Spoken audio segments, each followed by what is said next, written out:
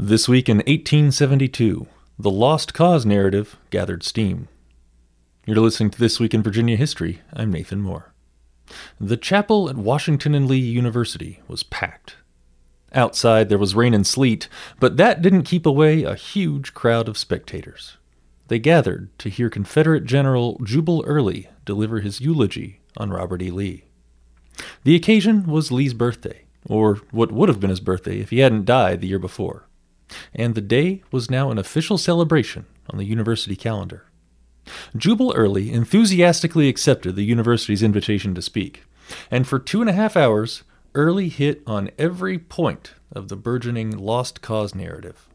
He enthusiastically exaggerated General Lee's virtues. In his telling, Lee was a flawless, saintly man, an unselfish patriot.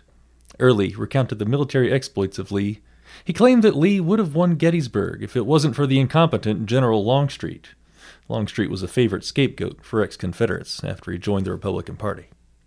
According to Early, the Confederacy only lost the war due to the North's superior industrial materials. Early ended his homily by urging his listeners to cherish the memories of the unsuccessful struggle. Applause erupted in the chapel when he finished his Jeremiad. Newspapers in Virginia praised his speech. Elsewhere, there were some detractors.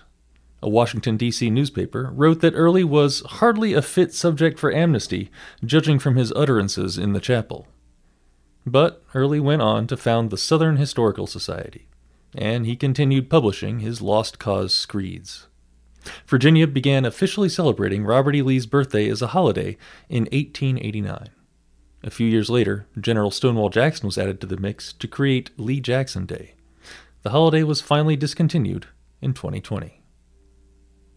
This Week in Virginia History was written by Miranda Burnett. You can read about this story and more at encyclopediavirginia.org. And be sure to subscribe to this podcast in Spotify, Apple Podcasts, and at virginiaaudio.org.